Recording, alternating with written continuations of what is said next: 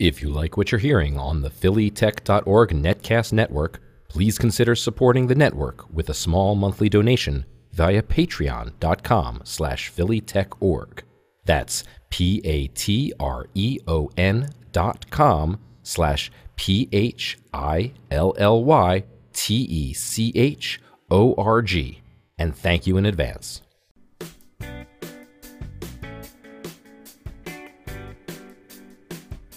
You're listening to The Interview Show with Seth Goldstein on the phillytech.org Netcast Network. Thank you to our sponsors, Wistia.com, Zoho Mail, and GetFlywheel.com.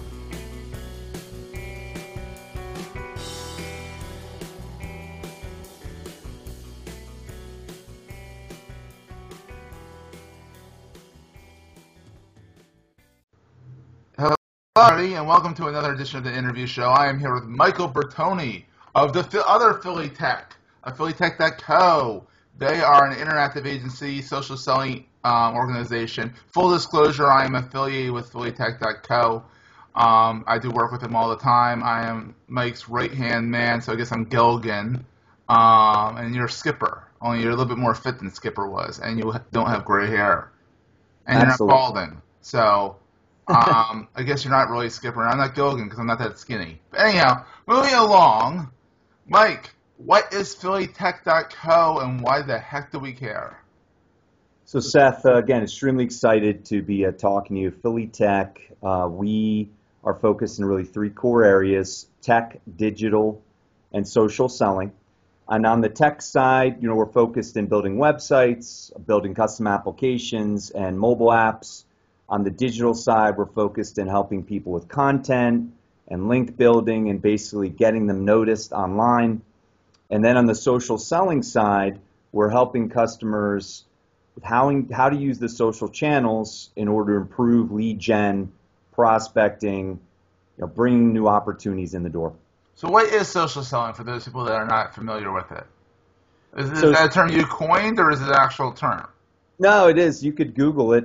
I mean, it's a term, and over the last few years, what has happened is there's been obviously a prevalence of all these social channels. So you have Facebook, you have LinkedIn, you have Google+, you have your blogs, you have all these things, right? And you want to be able to get high quality content out to you about your brand. You want to give value to your customers, to your prospects. Let people know who you are, what you do, so when they're willing to, when they want to refer you to somebody, or when they want to bring things to you, they know what you do. So the idea of social selling is to create a brand on these social channels, continually put high quality content about what you do and your brand. You're not selling people through this content. You're putting out case studies.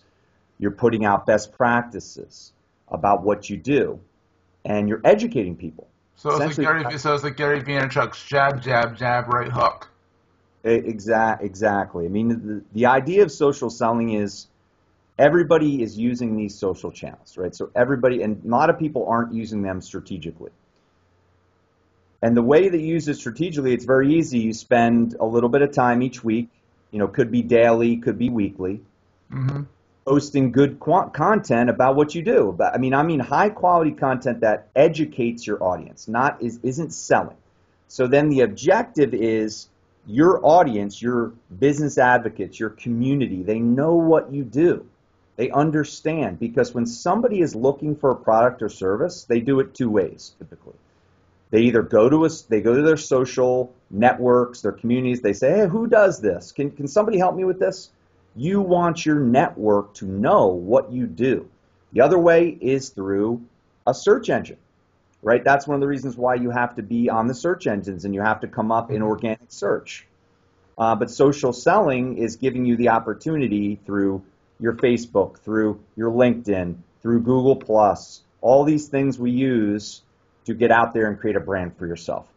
Okay, so let's say I'm a widget manufacturer. How would you suggest that they go about using like LinkedIn and Facebook and Twitter to push out their widgets?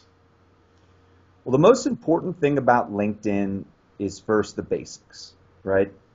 You have to get your LinkedIn profile. Your LinkedIn profile is you. It is your brand. You know, you could check out my LinkedIn profile. It's linkedin.com/in/Michael Bertoni 33. You could check out, you could Google, there's tons of people out there that this is how you should set up your LinkedIn. So you first got to start with the basics of getting your LinkedIn profile set up correctly that tells people what you do. It isn't just an online resume anymore. LinkedIn has really revolutionized the way you're putting content out there about yourself. So in LinkedIn today, you could put videos, you could put brochures, you could do all sorts of things and add content into to tell people what you do, because nobody's going to read. I mean, again, we don't read. You know, some people might read the headline. You want to have a strong headline and, your name. You want to say what you do. You know, people might get through, again, just like a resume. They might get through the summary and something, that's it. So you want to make it easy for people to see what you do. So it's like a nice little slide about you or content. So then after you do that, what's great about LinkedIn is when you're updating LinkedIn like that, it automatically will send updates to your network. There's a bar when you're updating that on the side. It says, do you want your network to know about these updates? You could say yes, you could say no. So just by updating your profile, which a strategy of just updating your profile on a weekly basis, add things in, change things, it'll let your whole network know you just did that. So it's, in effect, social selling, because you're letting your network know what you do. You're front of face. Now, the next part after that, after you get your LinkedIn profile set up, is what is the business value that you give to your customers? What is two things? Quantitative benefits, which is money saved, amount of money saved, amount of productivity enhanced. All these things, and the qualitative, like people just like what you do. They say, you helped my business, you streamlined things, whatever. Posting case studies, right? So if you go into LinkedIn, when you open it up, there's something up top. It's called an activity stream. All social networks have an activity stream. And if they don't, they suck. So right. But all of them do. It's a basic foundational thing of. An activity stream is simply the stream, so when you're in Facebook and you're posting, that's an activity stream. When you're in Twitter, you're posting, that's an activity stream. In LinkedIn, you're posting, that's an activity stream.